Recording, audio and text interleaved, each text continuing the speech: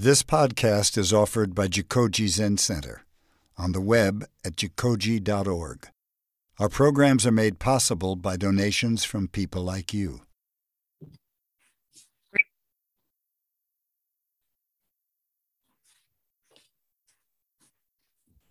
Good morning. Hello. It's wonderful to see such a full house here. Thank you all for being here. Nice to see so many of you joining us online as well.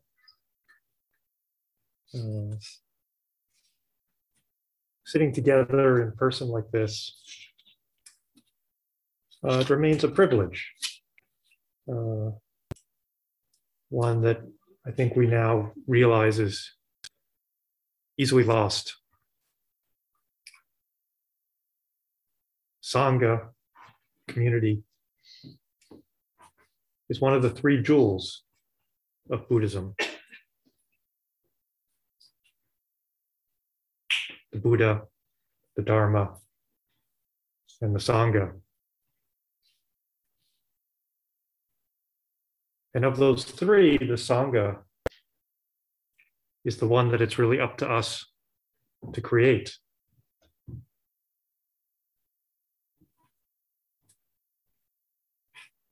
The Buddha, in a sense, left us with his example, the Buddha, his teachings, the Dharma. But the Sangha we need to recreate over and over. And that's what you're all doing today by joining us, whether here at the temple or online. You're helping us create this Sangha and preserve this Sangha.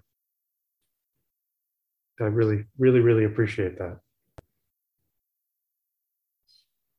It still feels a little strange after so long to be sitting together again.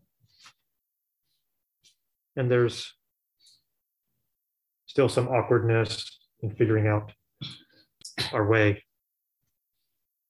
So thank you for bearing with us and helping us navigate this new way of creating Sangha.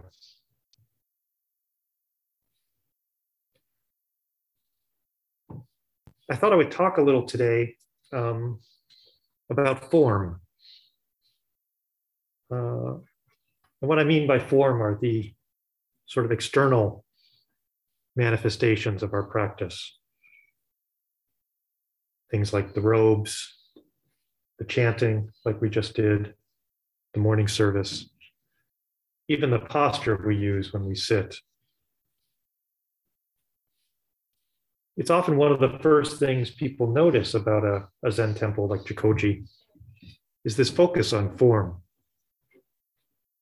It really is one of the distinguishing features of our school of Buddhism, our lineage of practice. You know, if you were to go to Spirit Rock in Marin, or the Insight Meditation Center down in Redwood City, you'd find a very different approach to form. That for the most part, they've set aside a lot of these external manifestations.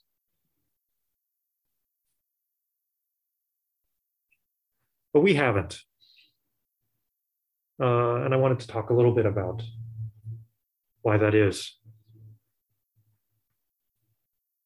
In Dogen's teachings, but let me back up. In the earliest lectures of the Buddha, he hardly talks about form at all. If you read even his long lectures on mindfulness meditation, he might say a little bit about where you should sit, that you should try to find a quiet place. Like he often recommends in the forest or in a quiet hut. But not very much about how you should sit, sort of the mechanics. And doesn't really talk at all about the kind of services and things that we do.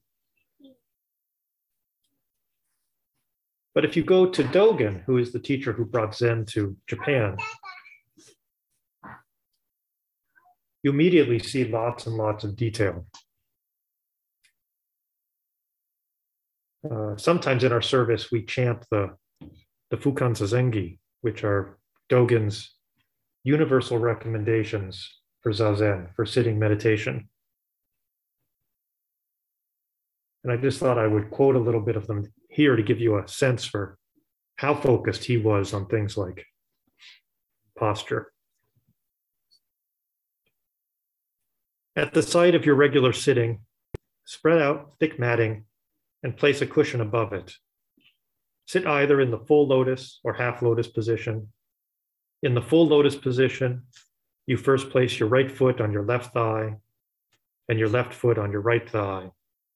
In the half lotus position, you simply place your left foot against your right thigh. You should have your robes and belt loosely bound and arranged in order. Then place your right hand on your left leg and your left palm facing upward on your right palm, thumb tips touching. Thus sit upright in correct bodily posture, neither inclining to the left nor to the right, neither leaning forward nor backward. Be sure your ears are on a plane with your shoulders and your nose in line with your navel. Place your tongue against the front roof of your mouth with teeth and lips both shut. Your eyes should always remain open and you should breathe gently through your nose. Once you have adjusted your posture, take a deep breath, inhale and exhale. Rock your body right and left and settle into a steady, immovable sitting position. Think of not thinking. How do you think of not thinking? Non-thinking. This in itself is the essential art of Zazen. So notice almost that whole paragraph is about the form. It's almost all physical. What we might think of as the mental parts of meditation are just those few short sentences at the end.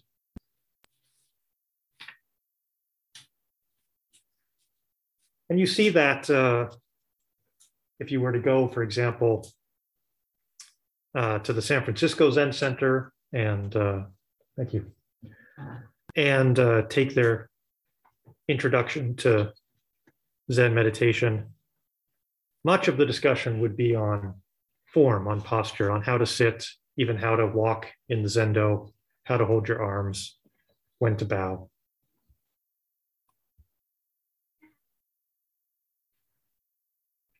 You know, as Buddhism moved from country to country, starting in India, it evolved.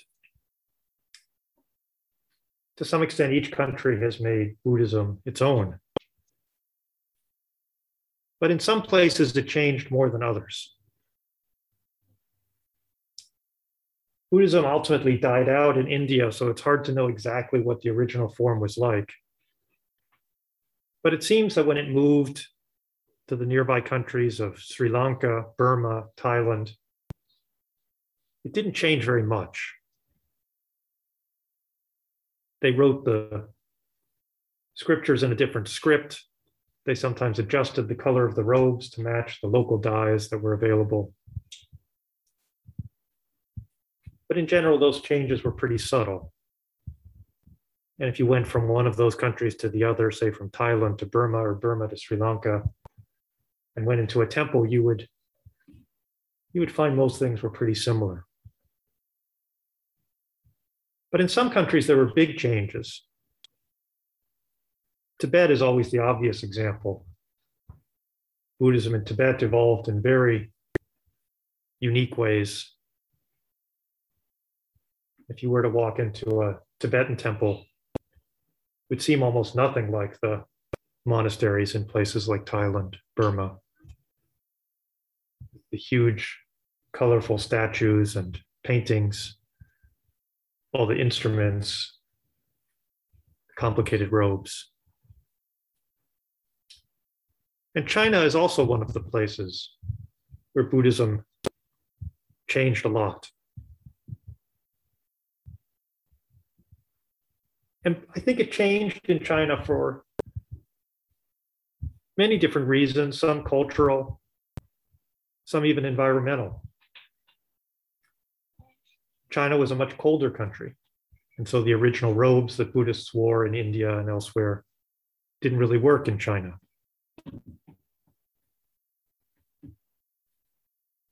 And China had two indigenous religious traditions, Taoism and Confucianism. And these also pulled Buddhism in different directions as it settled in the country. And Buddhism adapted to both.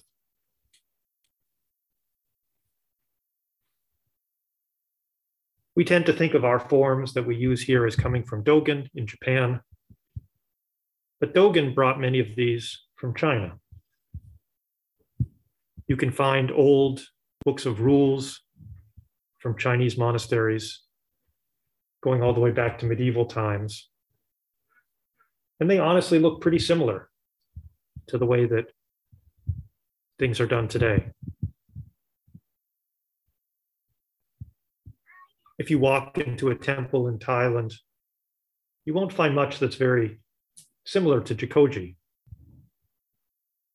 But my sense is that if you could walk into a monastery, even from medieval China, you would see a lot that was identifiable as Zen, as our tradition. And this is certainly true today in Japan. When Dogen brought this practice from China to Japan, he remained true to a lot of these Chinese Zen traditions. But then even in Japan, things evolved some more. Zen Buddhism there combined with a certain minimalism and perhaps an even more hierarchical system to create their own form of Buddhism. And this is the practice that our founding teacher, Kobun Chino Otogawa Roshi, originally brought here. In fact, Kobun was originally asked to come to America specifically because he knew so much about the forms. When Shunryu Suzuki Roshi, the founder of the San Francisco Zen Center, was starting Tassajara, the first Zen Buddhist monastery in the West, he invited Kobun because Kobun knew much more about all these monastic rituals that were done in Japan. Suzuki Roshi, as more of a temple priest, wasn't as familiar with them. And so Kobun came and taught our Sangha these forms. Many newcomers to Jikoji will ask why we preserve these Indian, Chinese, Japanese practices. And some old timers ask this too. We do have teachers at Jikoji who don't follow the forms as much as others. And in fact, over time, we've become a little less observant of the forms than we used to be.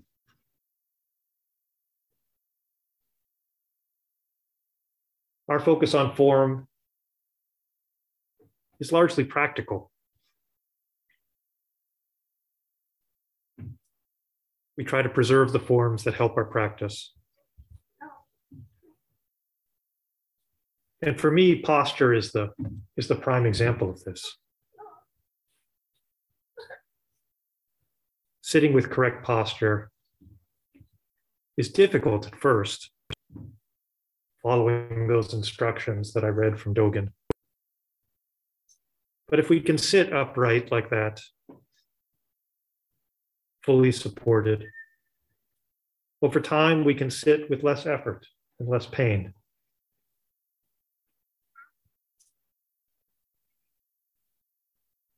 And form also allows us to let go of our conscious mind, of preferences. When I sit at home, I always use a timer, which in itself is sort of a form of form. Because of course I could just sit and then when I'm done, get up. But I find that when I sit without a timer, I spend the whole time wondering if this is the right time to get up. I think of it a little bit like, going to a restaurant that has a very large menu. And you can just spend 20 minutes just staring at the menu, trying to figure out what you want next. And so in a sense, having all these forms, all this ritual is a way of getting rid of the menu so that we don't have to make choices.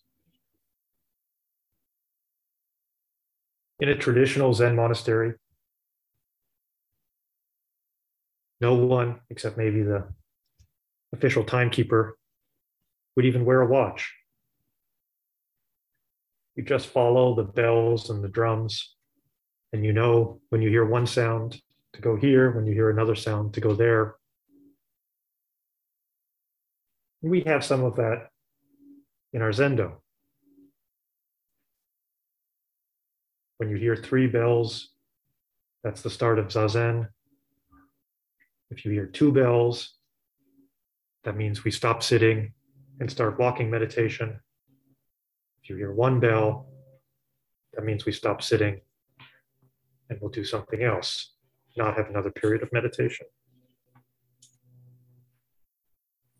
The idea is at every moment that you know exactly what to do without having to think about it, without having to indulge your ego in making a decision.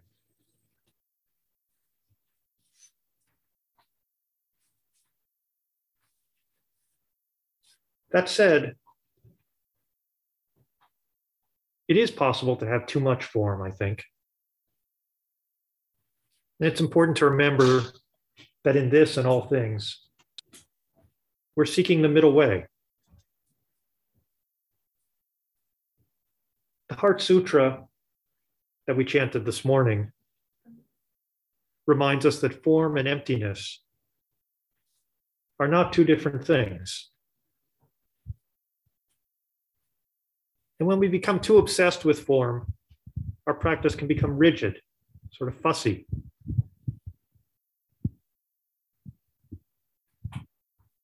As I said here at Jikoji, we've reduced our focus on form a bit. When I want to go deeper into the forms, I often go to Tassajara, where they are more focused on these sorts of rituals. And in fact, I just did that to brush up on some things. And when monks at Tassajara want to learn more about the forms, they go to Japan, where there's even more ritual. In a sense, we're all trying to find the right balance. As I said, Kobun himself was a master of these forms and rituals, but he didn't particularly encourage us as his students to become masters. He passed some of these rituals on to us, but didn't seem to worry too much about us following them too strictly. And he did his best to simplify these rituals whenever he could, always looking for that middle way.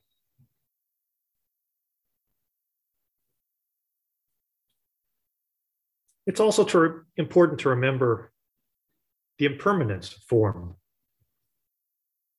Nothing is cast in stone. In his last lecture, as he was dying, Buddha himself advised us to disregard his rules when they no longer felt appropriate. They started getting in our way. And we talk about this here at Jikoji. When the guiding teachers meet, we often talk about, what do we want our forms to be? How should practice here unfold? what should change and what should stay the same. What still serves us and what does not. In a way, it remains to be seen whether America, this country, will be one of those countries where Buddhism changes a lot or just changes a little. Some imagine that some wholly new form of Buddhist practice will emerge here. And in some ways, some of these insight and Vipassana communities may be an example of that. But we've chosen a more incremental approach here at Jikoji. Our practice is recognizably Soto Zen.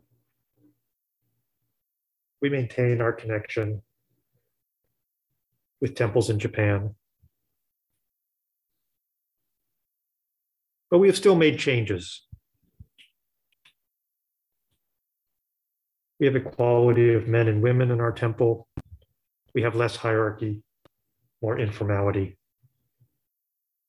And Kobun really started all this by even starting with his name, what he asked us to call him. It's basically unheard of for a master in Japan to be referred to by his first name, as Kobun insisted. The analogy I always give is it's almost as if Pope Francis asked us to call him Frank. But that was what Kobun wanted. That was his way of starting to make some changes here in America. I used to think of Buddhism as in America as a great experiment. But over time, I've come to see it as really hundreds, thousands of experiments. Every temple, every community, maybe even every one of you is trying something different. And that was Buddha's way. He asked us to take nothing on faith, to test everything against our experience, to experiment and learn and adjust. And that's what we're doing here. I want to go back for just a moment to Dogen's Fukan Zazengi, those universal recommendations for Zen meditation. And this is how he ends that famous essay. You've gained the pivotal opportunity of human form. Do not use your time in vain. You are maintaining the essential working of the Buddha way. Who would take wasteful delight in the spark from the flintstone? Besides, form and substance are like the dew on the grass, destiny like the dart of lightning, emptied in an instant, vanished in a flash. Please, honored followers of Zen, long accustomed to groping for the elephant, do not be suspicious of the true dragon. Devote your energies to a way that directly indicates the absolute. Revere the person of complete attainment who is beyond all human agency. Gain accord with the enlightenment of the Buddhas. Succeed to the legitimate lineage of the ancestors' awakening. Constantly perform in such a manner, and you are assured of being a person such as they. Your treasure store will open of itself, and you will use it at will.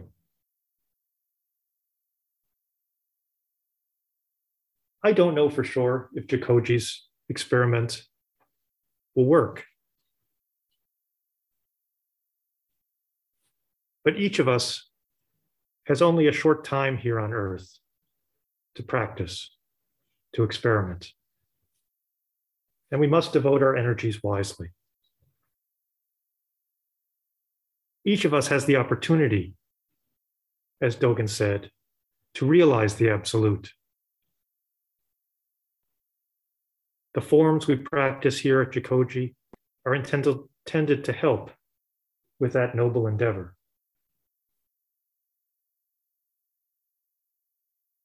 In the end, you must decide for yourself if these forms will work for you. But I'm so grateful to all of you for trying them on today. Thank you. We have some time for questions. If anyone here in the Zendo or online has anything they'd like to ask. Yes. Can you give an example of which of the forms, the formal practices, do you find most supportive for you lately? Is there a practice that particularly speaks to your heart? Thank you. I'll just repeat the question in case people online can't hear it. Asia asked, is there a practice that I find particularly helpful? Part of the formal forms. I would say a few things. One is, I do find the posture to be quite helpful.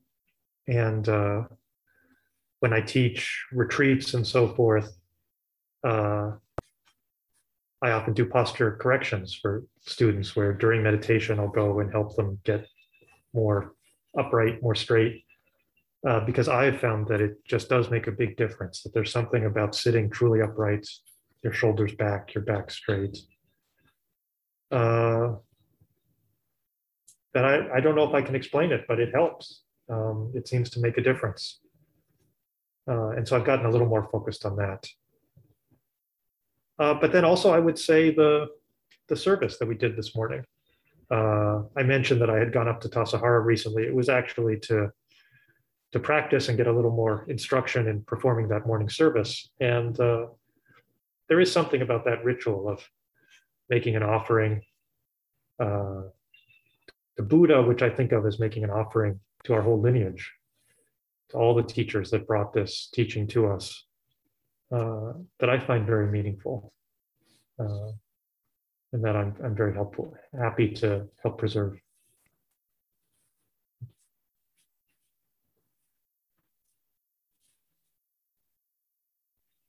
A follow-up to that, that's a wonderful question about which forms support you. And you mentioned physical posture. And I'm curious about your mental posture as you sit. Specifically, I think you mentioned how, maybe it was Dogen's words, something about,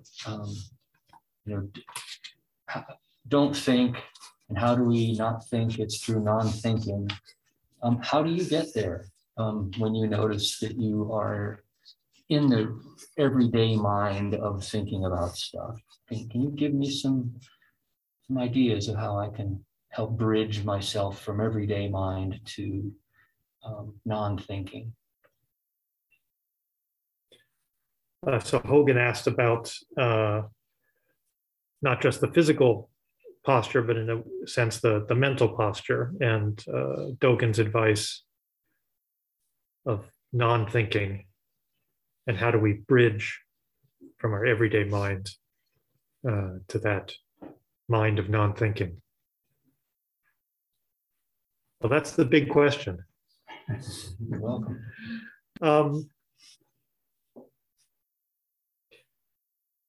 I remember when the very first session I did, it was at the Los Angeles Zen Center when I was still in college. And,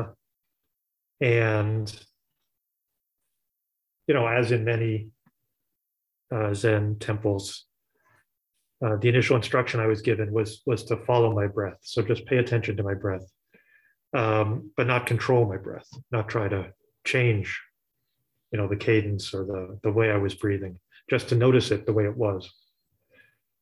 And I found that instruction very hard to understand, and even harder to do. That it didn't seem possible to pay attention to my breathing without controlling it. I'm not sure I can entirely explain why, but somehow that didn't even really make sense to me as something to try to do. Because it seemed as soon as I was paying attention to it, I would just inevitably be controlling how I was breathing. And then at some point over the course of that first week, I don't know, I realized that I was sort of doing it, that I was noticing my breath, but I wasn't actually changing how I was breathing. And I think about Dogen's advice similarly, that it's not exactly something we can kind of try to do. But that in the same way that I was trying to pay attention to my breath, that we just pay attention to our thinking without trying to engage with it, without trying to control it. You know, beginning students, when I teach meditation, you know, will often ask how to clear their minds, how to get rid of all the thoughts. And the thing I always say is that you don't need to do that. You're not really trying to get rid of anything. You're just noticing what's there, paying attention to what's happening to your body, to your mind, to the universe.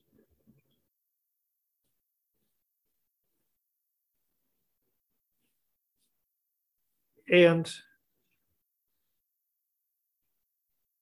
I think in a similar way to the breathing, over time, that just noticing our thoughts, we realize that the thoughts are there. But the thinker is not. That the thoughts are just thoughts. So I don't really know how to explain how to get there other than practice, other than just over and over coming back to this quiet, still sitting, noticing our thoughts without grasping them, without trying to change them.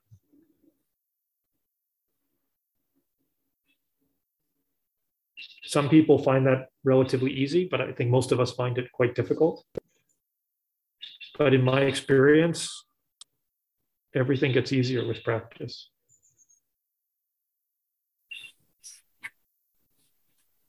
Thank you. Yes. What comes to my mind is the deeper definition, I guess, of aesthetic and aesthetic to ritual. So we practice rituals all the time, in some ways without even knowing it. I think they're extremely deeply can be communicative rather than these utterances in deeper ways, visually, physically. Like, you know, it's not uncommon where we have the ritual of eating, which is ritual sort of implies something is somewhat not easily, it's grasping. So we ritualize it.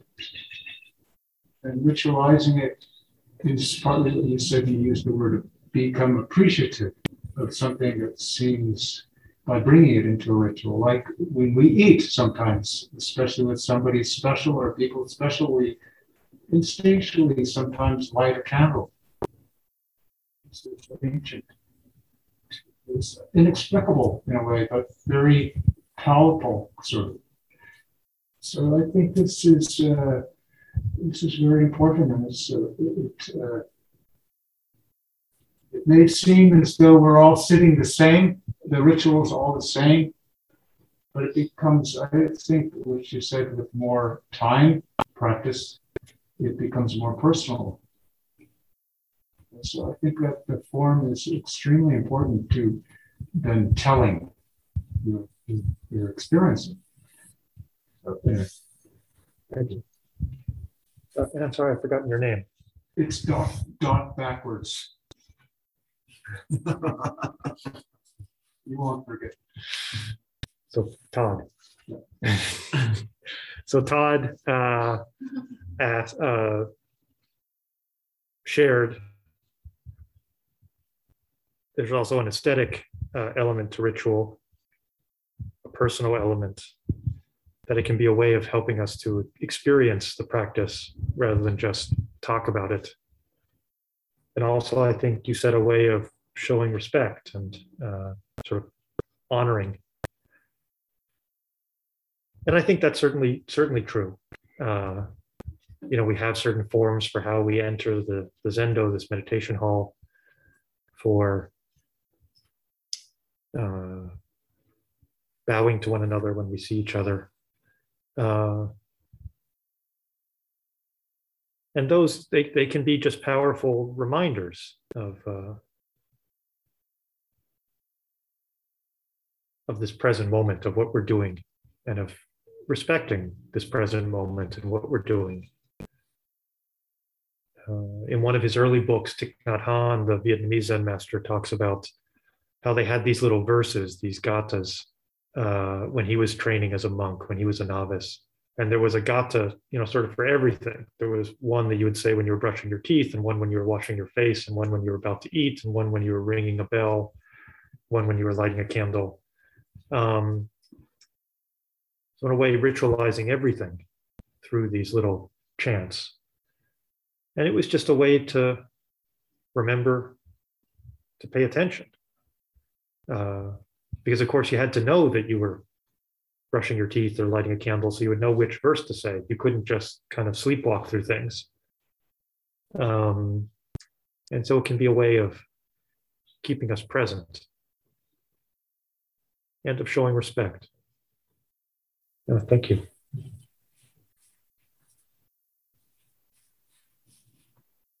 Yes, please.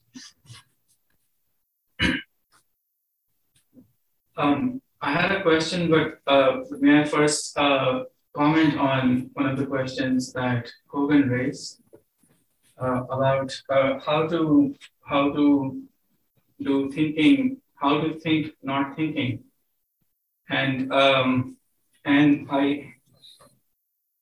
I want to share my experience that what has been helpful for me. And I would try to articulate it because I've just tried to figure it out in the last few minutes. I think that when Dogen says think, not thinking, he is referring to the connection between what Suzuki Roshi has called the small mind and the big mind. So the small mind refers to our mind, which is our sense of I, or the narrator, or the voice in our heads.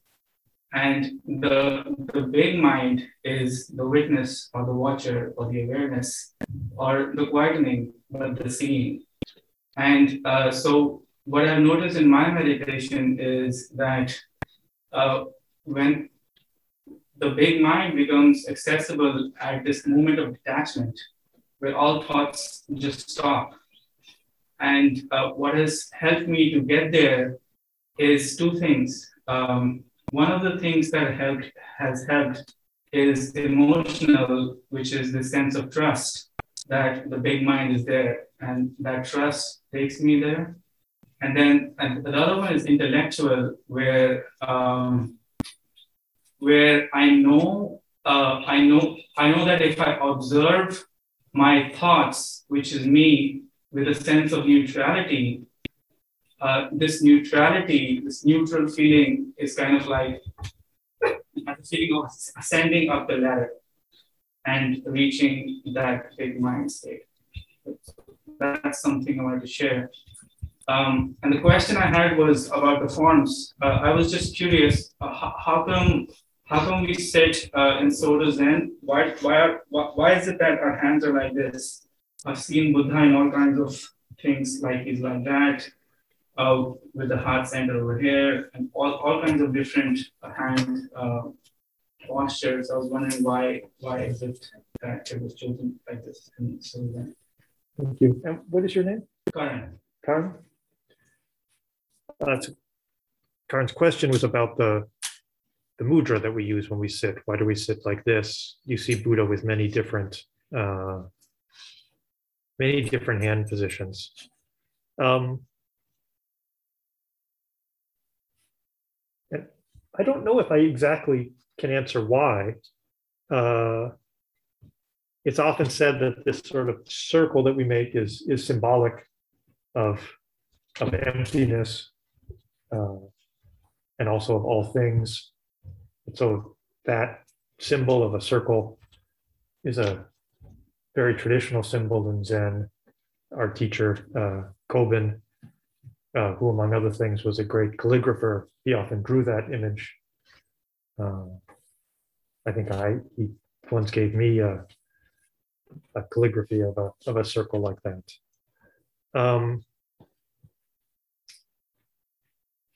And so I don't know beyond that it became essentially a symbol of our way of sitting, of our practice. As you say, there are other traditions where people put their hands on their knees, perhaps touching fingers. But Zen became always associated with this circle, mudra. I don't know if anyone else knows the origin beyond that, but I don't know the. I can share what I've heard from ashrams in India, that the mudras, and there's not one mudra, multiple mudras, but they're meant for energy flow. So, and going back to the question about form, what I heard is the spine is a major focus area for one's energy. So, keeping the spine straight when you sit in a certain posture is very helpful. It's not all essential, but it's very helpful to get to that state. What we refer to as the big mind. Yeah, thank you. Might have time for one more question, either online or yes, please. Hi, my question is based on one sentence that you said in your Dharma talk. It's been coming up for me repeatedly. It's kind of a silly question, but I figured I'd ask you. You mentioned that Kobun, to the people that knew him, his original students, he requested them to call him Kobun because I think he probably didn't want to get elevated or something like that. And because that's the tradition in America. But I find myself, I did not know Kobun Chino Roshi. And now that he's gone, out of respect, I feel like every time I call him Kobun, there's something that doesn't quite sit right with me. So I don't know if it's a question you can answer, but is it okay for people who didn't know him personally to still refer to him as Kobun Chino Roshi, or you think after his death he would have cared, or I don't know what I'm asking, but it just doesn't feel right to me to call him Kobun because I did not know him in a person, and that instruction didn't come to me directly. So I don't know if everyone could hear, but Kaveh just like I don't call Suzuki Roshi Suzuki or Shunryu. Yeah, is it really okay? People who didn't know Kobun, so he didn't ask them to call him by his first name. What would he have wanted? And it's hard to know. The first real job I had when I left college, I went to Asia. I was living in a Thai temple, and I was teaching English at a Vietnamese refugee camp in Thailand. There were still refugee camps in Thailand then.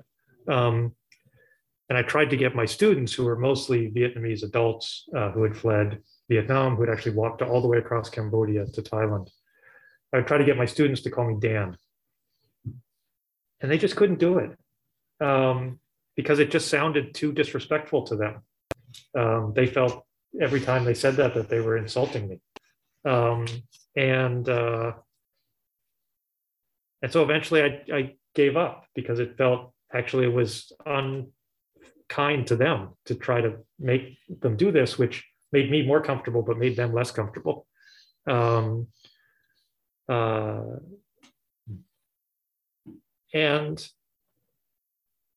so I think to some extent, if it makes you uncomfortable to refer to Kobun that way, it's absolutely fine to refer to him. Otherwise, when I was at Tassajara, this was just a couple weeks ago now, someone was talking about different Japanese teachers and mentioned Otogawa-san. And I had no idea who he was talking about. And it was quite embarrassing because he was talking about Kobun. At some point he said, like, what? I thought he was your teacher. And I realized that was how he was comfortable referring to Kobun.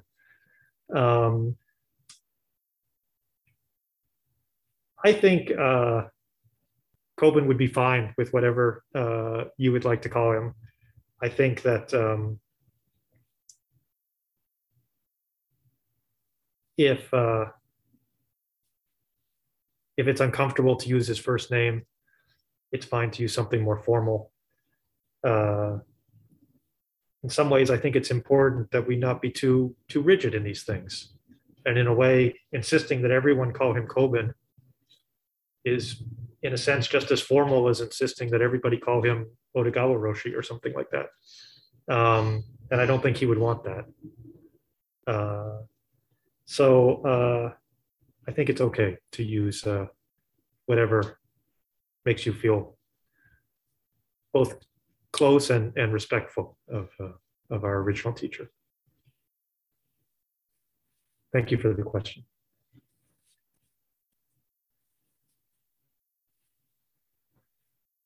So I think with that, we'll close up here. I think we'll have lunch in a few minutes. Is that up at the community building? Well, yeah, we'll go up to the community building and with our masks on, go inside and bow in together, have some announcements and serve ourselves food, and then we'll eat outdoors. So I hope you'll all join us there. And once again, thank you. Thank you so much for coming, those of you who are here in person and those of you who are online. Thank you for listening to this podcast offered by Jikoji Zen Center. Our Dharma talks are offered free of charge, and this is made possible by the donations we receive. Your support helps us to continue to offer the Dharma. For more information about Jikoji, please visit us on the web at jikoji.org.